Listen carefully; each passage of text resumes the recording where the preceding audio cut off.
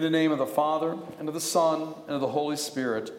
Amen. I believe in God the Father Almighty, maker of heaven and earth, and in Jesus Christ, his only Son, our Lord, who was conceived by the Holy Spirit, born of the Virgin Mary, suffered under Pontius Pilate, was crucified, died, and was buried.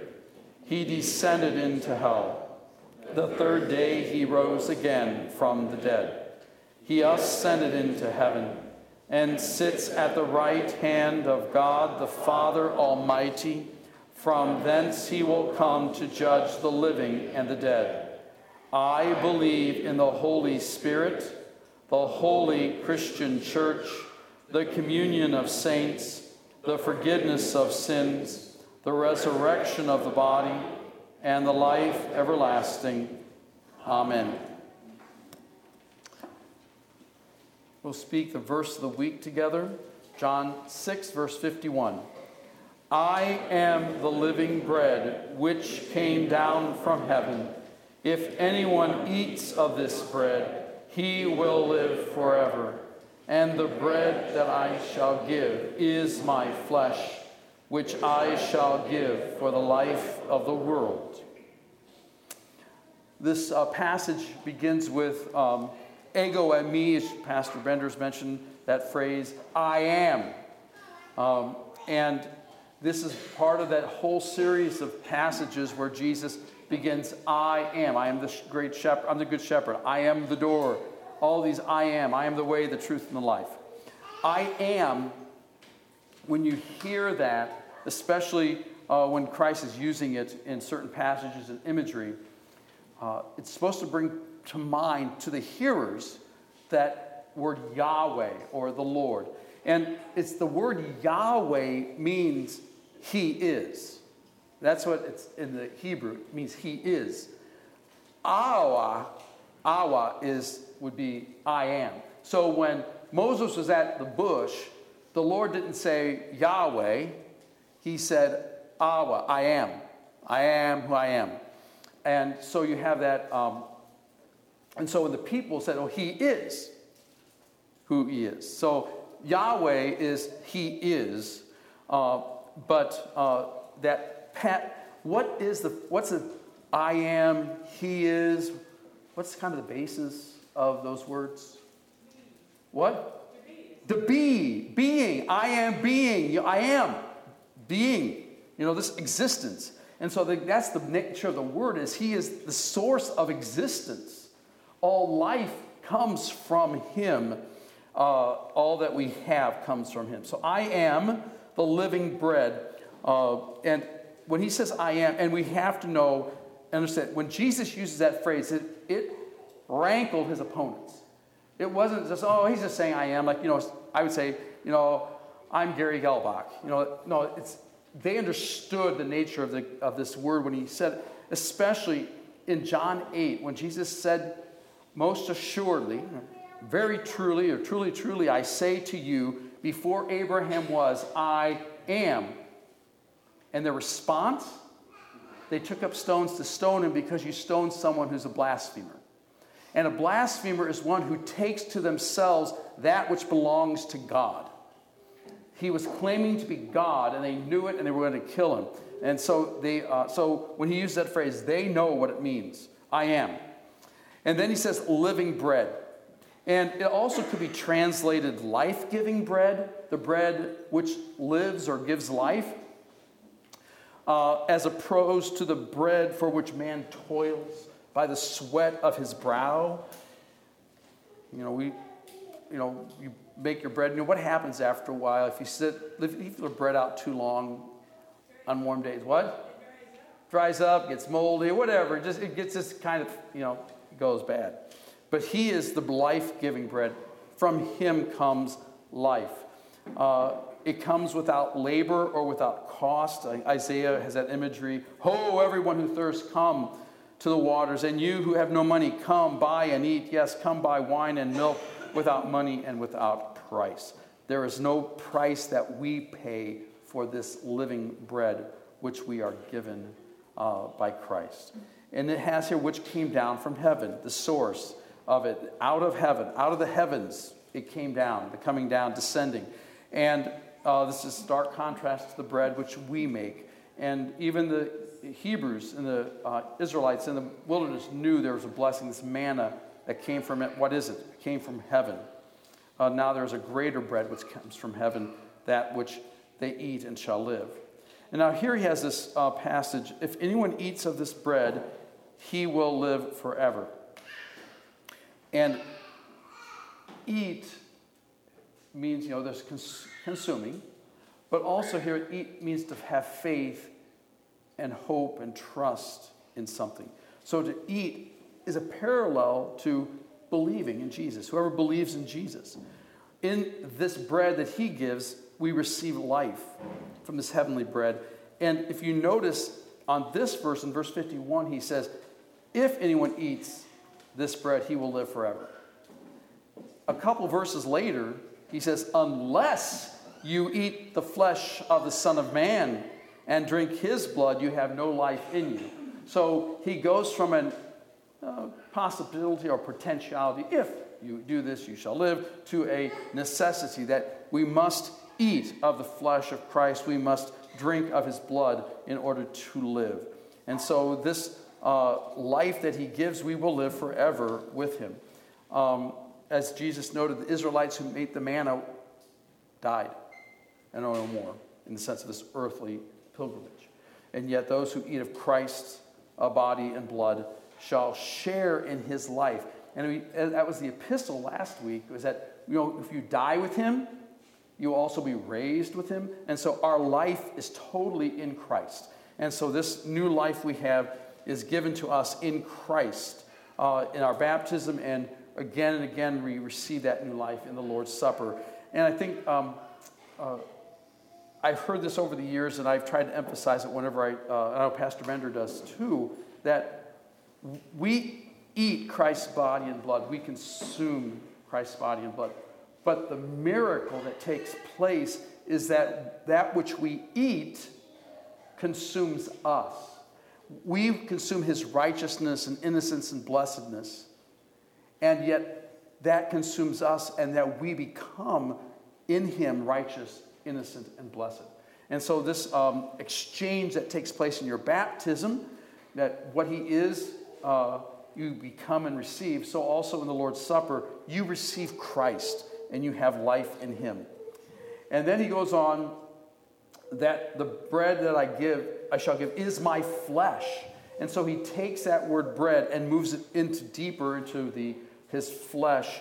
Although not itself the Lord's Supper, the feeding of the 4,000 and of the 5,000 are a foreshadowing of a greater feast. I remember, Pastor Christensen didn't have this joy. I think within my first year, I was at a pastor's conference. We were having being ordained, so back in 87, early 88. We're sitting down, had a bunch of retired pastors, and John 6 had just come up in the pericopes, and I was saying, boy, how this is just so connected to the Lord's Supper, and that has nothing to do with the Lord's Supper. I mean, and so then what hymn do we just sing? Do you know how many of our communion hymns are based on John 6? It is not, the people were not eating the Lord's Supper. That is true. They were eating a miraculous meal of bread and fish provided by the giver of that gift, Christ himself. But his teaching about this to them, and also as Pastor Christensen mentioned in his sermon, the parallels in the wording brings to mind that Lord's Supper. And it's even more applicable to say, okay, and I'm glad Pastor Christensen mentioned this, that when it says like feeding of the 5,000, feeding of the 4,000, there are some of the gospel writers that say 5,000 men, apart from the women and children. That they're specific. So you talk about 5,000, 10,000, 15,000 people with just a few small loaves and a few fish. How can that be? And to your mind right now, what would the science say? It is impossible. It's absolutely impossible. So, when you have your Calvinist friends or Baptist friends saying, it can't be Christ's body and blood in the Lord's Supper, who said it's Christ's body and blood? Christ said, this is my body, this is my blood. So, the same in the sense, from the lesser to the greater, I'll say the feeding of the 5,000 was a lesser miracle than what we participate here in the Lord's Supper. Joseph, we got a mic. Come on, mic guy. Hey, we have to call like the fourth string now. You know, it's kind of going to the double A, minor league team.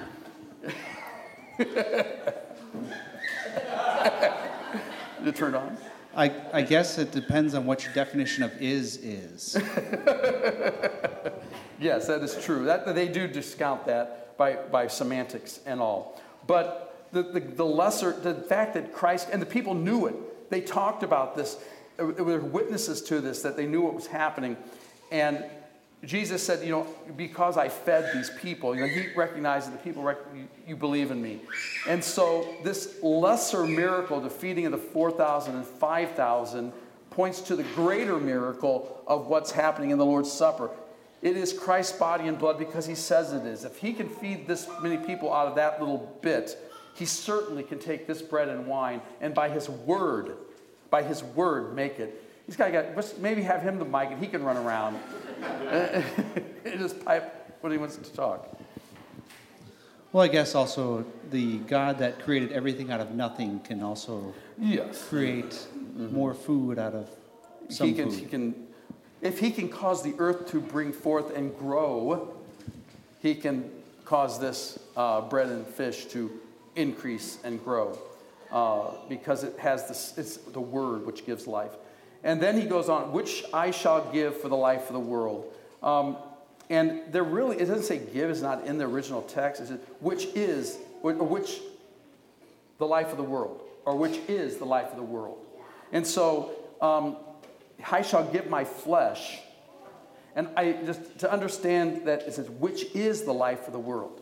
There is no life in this world apart from Christ. Because if there's no sacrifice, there's no peace with God, there's only wrath and destruction, there's nothing. And so only in the flesh of Christ do we live, move, and have our being. Otherwise, all is lost. And so his flesh is what gives life and is the life of the world. And even for those who don't believe it.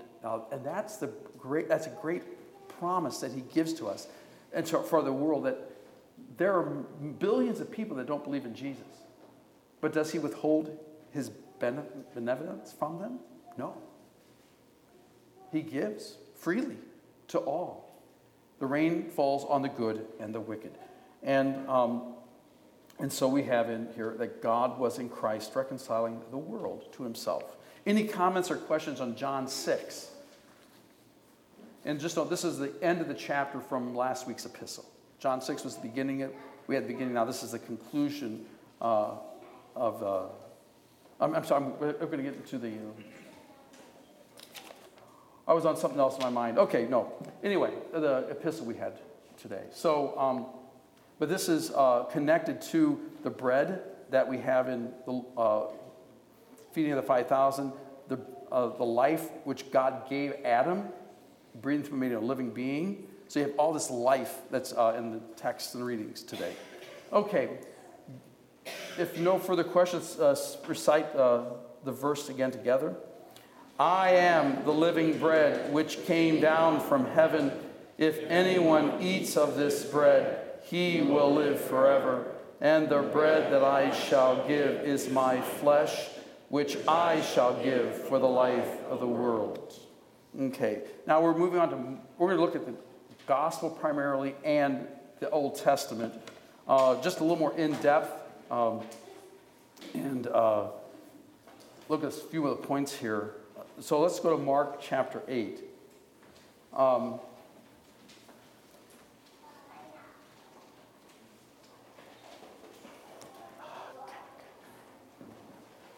And people have been I'm not shaking hands today. Even I hurt my hand on last Sunday, and it hurts to shake hands. So I have to be careful at holding the cruettes and things like that. So just if you, it's not because I'm being rude. I'm just doing a Bob Dole, if anybody, remember, for those who remember that. Also, I do hug, so then I don't need to shake hands. Okay, so Mark chapter 8. The context of this, we have the feeding of the 5,000 had taken place just a few chapters before in Mark. Mark is noted kind of as an action gospel. He moves a lot through miracles. He doesn't do a heavy teaching. There's teaching in the word of Christ, but he focuses a lot on the miracles, the action. Or Jesus had been rejected in Nazareth. He'd sent out the 12. We had the death of John, feeding of the 5,000. Jesus walking on the water. We had Jesus confronting the Pharisees about what comes out of the heart, the Syrophoenician woman. So you get, and the healing of the deaf man. So you have the healings going on here. Healing in Gennesaret, healing in the deaf man. And then we have the feeding of the 4,000. So this is the background. So why are the people following him? Why are they? It's like a gathering storm. You know, it's kind of like he's here and he's teaching miracles, and as he's doing that, the word is going out about him, and the people are gathering to him. They're coming from, as we know, from afar, distance, and by foot. You know, they didn't have, you know, nice cars or electric bikes or, you know, helicopters or airplanes. They had to do this all on foot with their animals and themselves. And so they came to Jesus after hearing of him and what work he had done amongst the people. So he says, in those days, Mark writes, and that it's reference to what happened beforehand. In those days, the multitude being very great. And an alternate translation here, which I think is kind of helpful, the multitude again being great, or there being a great multitude, because that phrase is used there, great multitude together, not the multitude being very, but a great multitude, and that phrase is used previously in Mark chapter 4, in Mark chapter 5. And in Mark chapter 6, a great multitude, a great multitude, a great multitude. And so for Mark to say, and again a great multitude. So you have this indicating that this is a recurring event. People are hearing and talking about Jesus. John is dead, the baptizer is dead. Now we are coming into the ministry of Christ.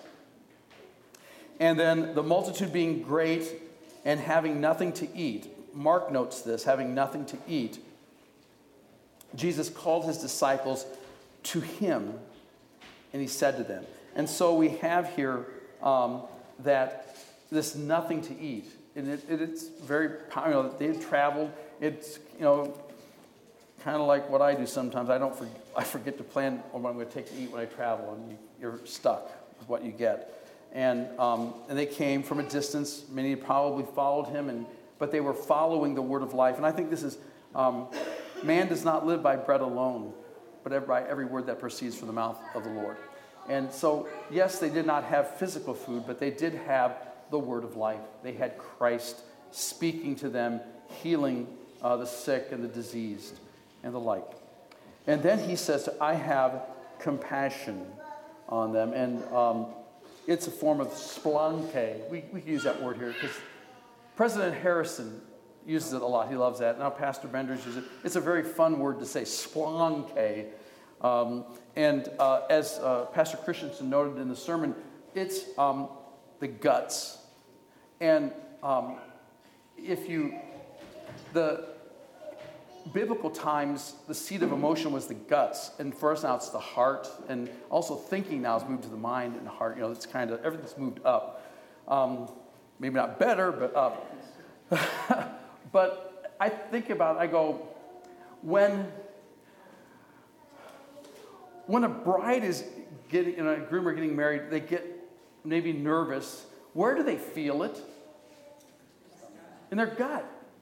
You know, when you maybe have to deal with a difficult coworker, boss, person, where do you feel it? Your gut gets upset. You feel it in your gut. And so this gut, and so he's moved, from the very bowels of his existence. I never heard liver before, but that's fine too. Liver's a good one there. But it's all there. And it's that movement that from the very guts of him that he was in turmoil, anguish for the people. And now, why was he concerned? And what's the main verb in this? And I think he's concerned with them. Why?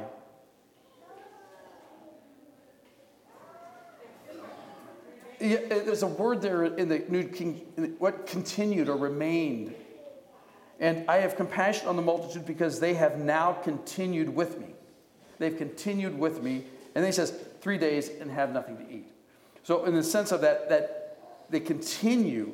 And this word continued has to do with a loyalty, an intensity of desire that sort of cling to him in all. And so they continued with him. And because of that, as a result, they have nothing to eat. And so here's that. And then he goes, and if I send them away, or the thing I like, it's kind of like if I release them, because they've bound themselves to me, to be here, to follow me. And he releases them, he bids them to go home. They will hungry. And the word there means no food, not eating. If they sent them away not eating to their own houses, they will faint. And another kind of looking through that has the idea of collapsing. Your kids say, I'm going to die of hunger. These kids, the girls don't say that because these boys, I'm going to die of mom, I'm hungry. They're not going to die. If you've ever seen someone collapse of hunger, they just have no energy left, they just collapse. And so that's that imagery here, that without that food, they will collapse. And it is the wilderness. They take note of that. They'd come from afar. This indicates the reputation of Jesus. From afar they came to him. Not just the region around where he was, but from afar. From Judea and Jerusalem, from Galilee where the apostles had been from. All these people heard about him and were coming to him to hear him. They came from afar. So their journey, so they'd been with him for 3 days. A return home would be likewise the same for them. And then if they have any kids with them, they're going to be complaining, Dad, I'm hungry. Where are we going to eat? Did you have that problem on your trip down to Texas? I'm hungry. I need to eat. I had that problem. You had it. Okay. Whenever that desire, so they're wanting to eat. They're from afar. They had to travel. And then his disciples answered, and how can one satisfy these people with bread here in the wilderness? And the word wilderness is kind of like a wasteland. It's kind of hard for us to, unless you've been in a desert or wasteland. I've never been in one that I can remember. Maybe I was at one point. But I think about the Badlands is about the worst we saw when we were out there. There's really not a lot of places to grow food, not a lot of water, not a lot of shade. And so the word satisfy here is used in the Gospel of Mark and Matthew primarily with the feeding of the 5,000 and in the Sermon on the Mount where Christ, in Matthew 5, verse 6, I'll just read that to you here,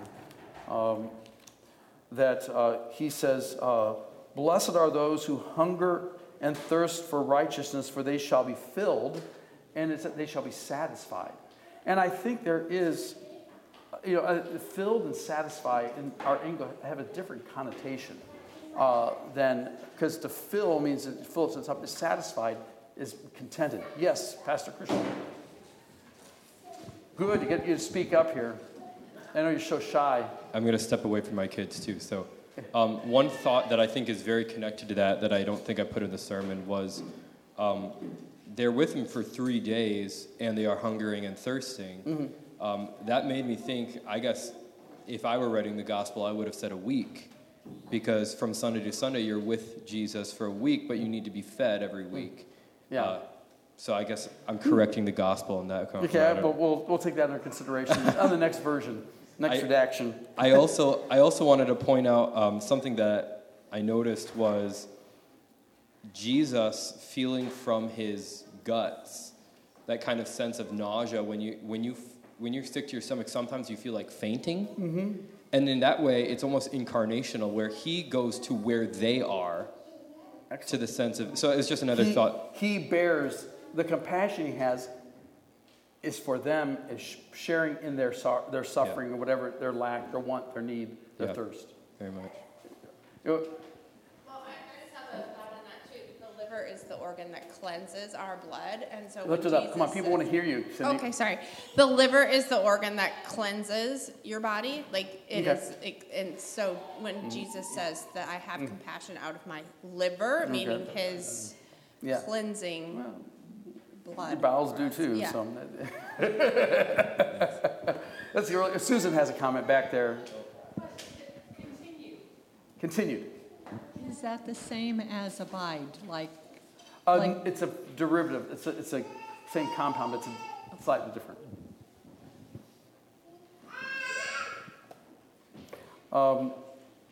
Okay, so satisfying, content, and I think a dinner you might have, you don't feel stuffed. You just say, this is really nice. It's wonderful. That you're content and satisfied. But he says, how can one satisfy these? How can anyone or someone satisfy these people here in the wilderness? And he asked them, okay, how many loaves do you have? And they said 7. Okay. And 7 is, very holy number of completion, number of the creation, and the like. And so he commanded the multitude to sit down.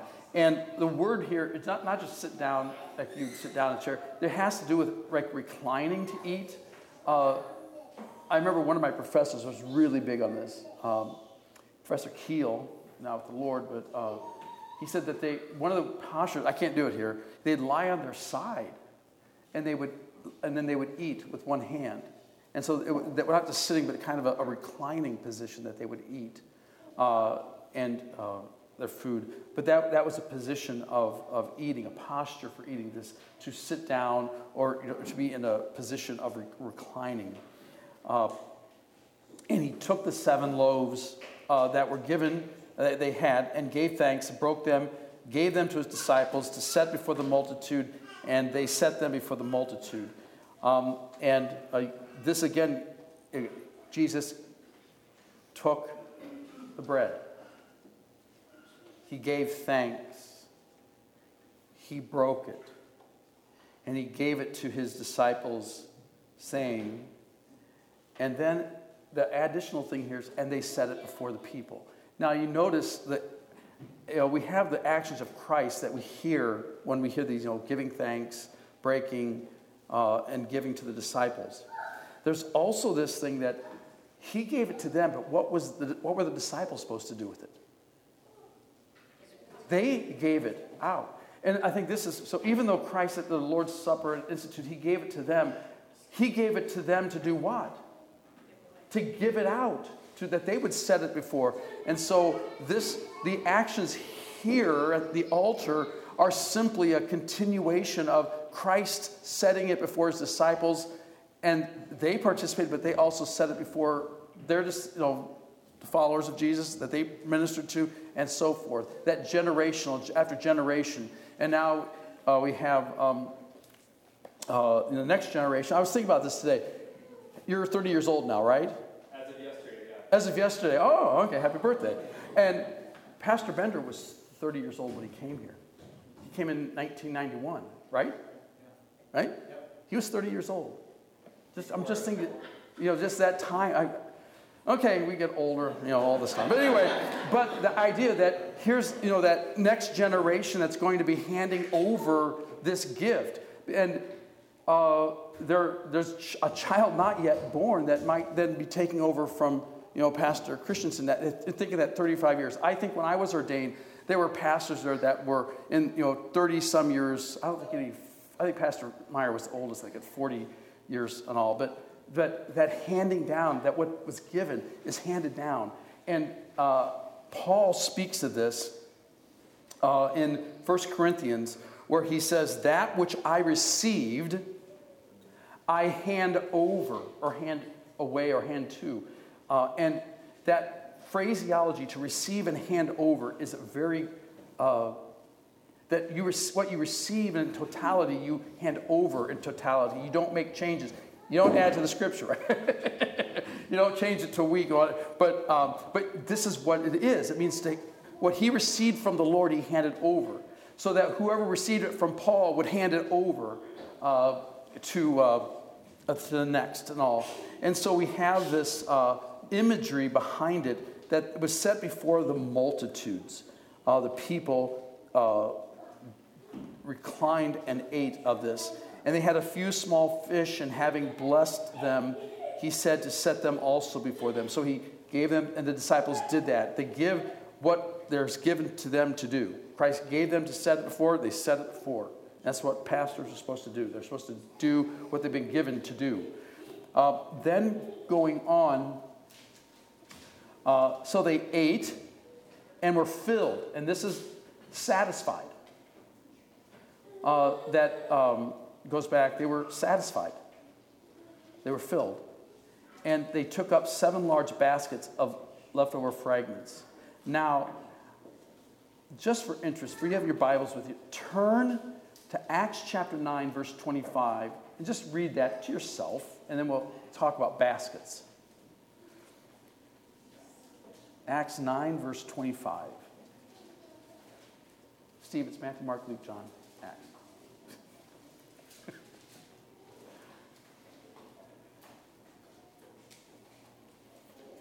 I hope I wrote it down correctly. Okay. There's a basket. Does anybody want to read just that passage for the sake of those who don't have it? We have a microphone here, so you can read it out loud and be heard.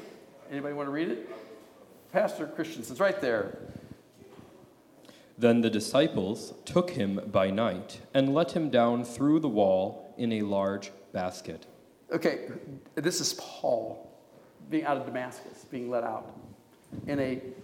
This basket is the same word that's used for basket in the gathering up of the fragments. So this basket was big enough and strong enough to hold a man in Acts. And we have to remember, in the Greek, they'll have words for basket, basket, basket, basket, basket. Stone, stone, stone. I mean, they have, or we might just say rock or stone. But the idea here, this was a word. It wasn't just a tiny little, a loaf-sized basket. It was a basket. Yes, Joseph. This is the same basket word as back in when the Israelites were spying in Jericho. I don't know that. I'd have to look at the Septuagint to find that out. But that they were, how the Septuagint translated that Hebrew word.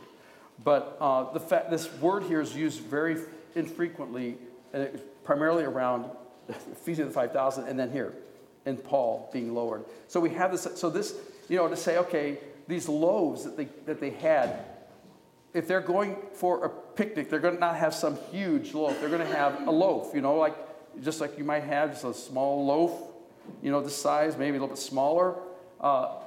And to think that there are 7 loaves this size, and the leftovers, what the people didn't eat, filled a basket that's big enough to hold a man.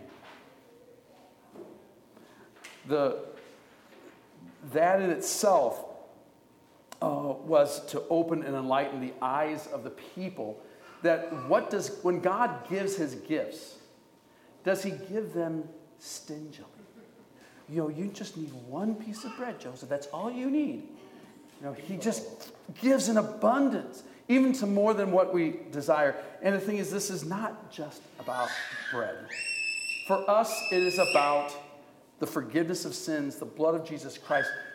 okay, go back to the Lord's Supper.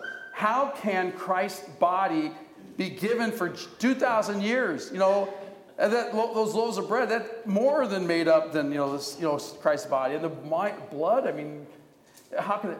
He gives more out of the abundance, my cup overfloweth. So you have this idea that when God gives, he gives abundantly. I think I saw a hand by Eunice.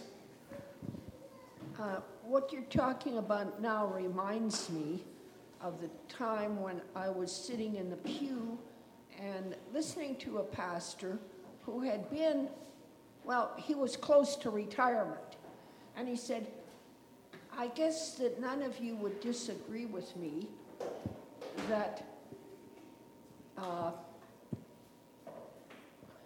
sin, how did he phrase it again? That we don't have anything more in the world, we have more sin than anything else in the world. He phrased it like that. We have more sin than anything else in the world. And I thought to myself, well, you're wrong, because where sin aboundeth, there grace abounded even more. Mm-hmm. So we have to watch ourselves in our thinking about this sinful world and remember that God has more grace than anything and is given us. I think that's where the image of the overflowing cup. My cup overflows. I mean, the mercy of God overflows because of that. The abundance of in the feeding of the 5,000 and forth, the abundance of what's left over reveals the grace and mercy of God toward us. That it's an abundance. Do you think? How could I be forgiven? There's not enough forgiveness out there. Yes, there is. You are forgiven. The blood of Jesus Christ covers all sins. Yes, Hezekiah, that blood of Jesus Christ. He's waving the crucifix back there. Yes, Hezekiah, wave that crucifix. Okay, and so there were about 4,000, and he released them. He sent them away at that point. Are there any other questions about this? I'd like just to jump into the Old Testament just briefly and touch on a few things. Yes, Sir Wallace.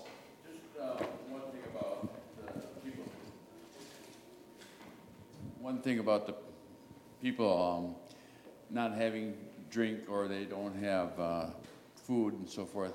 Wouldn't they have to reach to that point in their hearts too that they have total reliance on themselves and they have to be a broken heart in a sense that they would have to rely on themselves? You talking about the story or just? Yeah, the story. The sense that they would. He knew them. He knew they were broken even though they don't. How many people have you known that are broken, miserable sinners and never confess that because they don't know it? And yet Jesus died for them, their sins, right? And so he had compassion. He knew who they were and what they needed. Even though if they denied it, what they needed, he knew who they are. But as far as being satisfied after... Oh, yeah, they would still be satisfied. After the bread and life, they were satisfied. They were filled. They were satisfied. Yeah. Even though they don't, maybe there were some that may not realize the blessing, the benefit of that, of being by the hand of God, but they were filled. It didn't say some weren't. It says they were filled. They were satisfied. Yeah, I was just speaking from the standpoint that they had to reach that point of brokenness. I'm going to have to think about that. Okay. I don't know if that, at this point, whether it's... Okay. So let's take a look at Genesis chapter 2. Starting in verse 7. And the Lord God formed man of the dust of the ground and breathed into his nostrils the breath of life, and man became a living being. So the word formed here, it's used here in verse 7, verse 8, also in verse 19 of the beasts. God formed, and it has to do, the imagery I read, like a potter in his clay, just kind of squishing the clay and forming it in pattern from the muck of the earth, the clay and all that stuff. And so that forming, that getting their hands dirty down in the ground, that's forming from the dust of the ground. Just fascinating to think, that God took this clay and formed it and then said, and breathed into it and became clay is clay. I remember as a kid, you'd play in the mud. John probably tried to make his own things, make them in the mud, and there's no way you're going to get bones and vessels and organs, and yet God breathed into this clay and it became alive with his breath, which is very important because this word breath is into the New Testament, the Spirit of God. As God's Spirit gives life to man, the Spirit of God gives new life to man in the waters of baptism and faith. Who is the source of life here? What is the source of life? Who is the source of life? What? God is, through his word, through his Spirit, that he is the source of life. And that's why all things are sustained. This whole world is sustained through him. Even though people don't believe it, or believe that it is sustained for them by God. And then the Lord God planted a garden. Who planted it? God planted it. A garden eastward in Eden, and there he put or placed the man whom he had formed. And out of the ground the Lord God made every tree grow that is pleasant to the sight and good for food. So who causes the growth? I think we have a little repetition here. God did. Yes. Joseph. I was just thinking, you're talking about the clay. Clay is usually like wet. Mm-hmm. So you have water, and then he breathes into this watery dirt substance and gives life. Mm-hmm. Kind of reminds me of baptism a little bit. Yeah. Where did the earth come from at creation? Well, from his word. Well, the earth came forth from the water. Yeah. Yeah, there's very much baptismal imagery. The water of the earth, then you have the earth coming forth, and then man coming from the earth. There's very much life. Philip has a comment or question or something to add. When it says pleasing to the eye and good for food, are those two separate trees or trees that are good for food? Every tree pleasant to the eye and good for food. Now, this is the thing, because it talked about here, the tree of life was also in the midst of the garden of the tree of knowledge. Yeah. Remember, at the end of creation, it says, the Lord God said, it is good. Everything is good. Before the fall, everything was good, which includes the tree of the knowledge of good and evil. Even that fruit was good to eat because it was God's creation. The consequences of eating it, that's a different story. But just because, it's good, God said it's good, but the goodness is that he's giving you a word to say, this is death. Yeah, it might be pleasant. She's saying it's pleasant for food. It looks pretty. I'm going to eat it. It might look good, and you might think it's good. Some guy, and she looks pretty good. No, I was thinking more along the lines of making things that aren't necessarily for eating at all, but are just pleasant for making the world beautiful. Yes, everything was, there's pleasant, the flowers and everything like that. Yes, all that was good. Good, pleasant to the sight. Look at some of the trees that bud and the flowers that, in the fields that bloom. Yes, Joseph. Just like when you discipline your children, you don't want to do it, but at the same time, they need it. Mm-hmm. Sometimes your parents need it too. I'm not saying anything here, Wally. Okay, so anyway, just so that we have this imagery that it sprouts up. He causes the growth. He made it grow. So who causes these plants to grow out here? Well, we had some good people that planted them and put them in the ground, but the nature, the source of their growth comes from the Lord himself at creation. We didn't somehow change how plants work. We just figured it out and cultivated it and nurtured it. What? Dominion, yeah. Okay. And so the next part here, now a river went out of Eden to water the garden. From there it parted, became 4 river heads. The name of the first is Pishon. It is the one which skirts the whole land of Havilah, where there is gold, and the gold of that land is good. See, gold is good.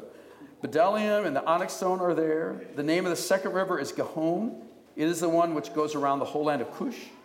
The name of the third river is Hiddekel. I have trouble with that one because if I saw the Hebrew letters, I probably would just make it up, but they give you pointing here. It is the one which goes toward the east of Assyria. The fourth river is the Euphrates. Now, the one thing you got to remember about this section, it's pre-flood. The waters came and everything out. So I think there's if people try to tell you which rivers these are today, it's all conjecture. We don't know. It's just conjecture. If they want to try to tie these to some, because they try to, then this is where Eden was, you know. Well, it was destroyed. I mean, the tree, they did, right. But the thing is, the water came back down, and we don't know. But I think the point here is to show the reality that the water and the life that was there, that was given to the earth, and that this was a real place that was talked about and given form and shape. Then it goes, the Lord God took the man and put him in Eden, in the garden, to tend it and keep it. And as Pastor Christensen mentioned, cultivate and guard. Cultivate and guard it, which he failed to do when he didn't guard it, when he let Satan deceive his wife. And he just fell right into that same. He didn't guard this creation. Okay, so the nature of the fall. You asked about the nature. I think the fall also is not just Eve turning from the Word of God. It's Adam shutting his mouth when he should have spoken up. He should have said, "Satan, you liar." He's a liar. Has been from the beginning. And so by him, the nature. We want to say, just the eating the fruit, and then. Well, that was the final act. I mean, that was the culmination of the sin. The sin began when she desired it. Well, it's beautiful, yes, but to desire it. And yes, their husband said not to touch it. And I think when you tell your kid, okay, who's got I was got Caleb. The girls would obey you. Caleb, don't eat the cookies. You can touch as many as you want, but don't eat them. Is that what when you say don't eat the cookies, you mean don't touch them, either. So because that feels really good, nice and soft, and I want to eat that cookie. See, I know you probably eat the cookies. I would. But anyway, but the thing is, so not to touch it is an excursus upon the text what the Lord told Adam. He said, okay, we're not going to eat it. We're not going to touch it because of what it can bring about. You had a follow-up?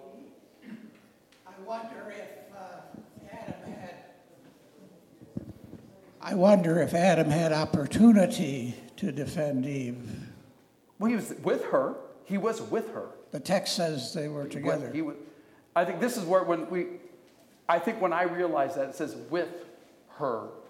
Because what's the big thing? The woman did it. It's all the woman's fault. She's the one that caused sin to come into the world. We'll blame the women for all our problems.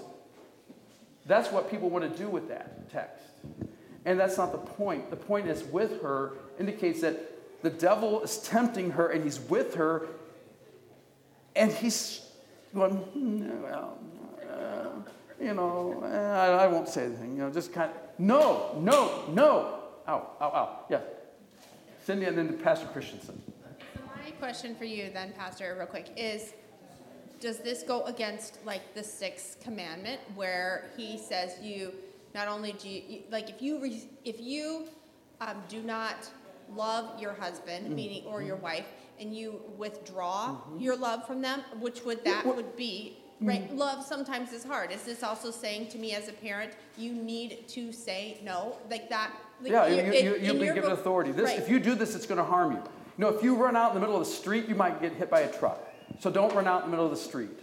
I mean, that's spoken out of love. But you say, but look at you have a nice plate. You have swing set here, and you got a sandbox, and you have all these things. Don't go, in the street. But the street is good. I mean, transportation. You get to the grocery store. But for them, it could be harmful. So this should give us encouragement to do what is right in our vocation, even when it is hard. Mm-hmm. Yeah, I think it's a good point there. Okay, Pastor Christensen. I think you hit the nail on the head there. I've heard actually the argument that the first sin was especially the first commandment, but every commandment was broken there. I mean, the giving of the law comes afterwards, but the man failed to be spiritual head of the household, and so in that way it was idolatry. Yep. You shall not murder because because it was going to lead to death, and you could just go on and on. So I think that's a very well said. He spoke ill of God. He didn't defend God. Yep. They coveted something that was not theirs to have. Yeah. Well, you could just keep going on. So it's there. Okay, then moving on, commanded the man not to eat or you'll die. And then I'm going to just jump down here just to highlight a couple of things. It is not good that man is alone. So that's the only thing that God said isn't good in the part of creation. Good as man is alone. And then I will make a helper comparable to him. And then out of the ground he formed every beast, the same word for man. And then a field, and brought them to Adam to see what he would call them. And whatever Adam called each living creature, that was its name. So Adam gave names to all cattle, to the birds of the air, to every beast of the field. But for Adam, there was not found a helper comparable to him, or rescuer. Or rescuer is another translation of the word there.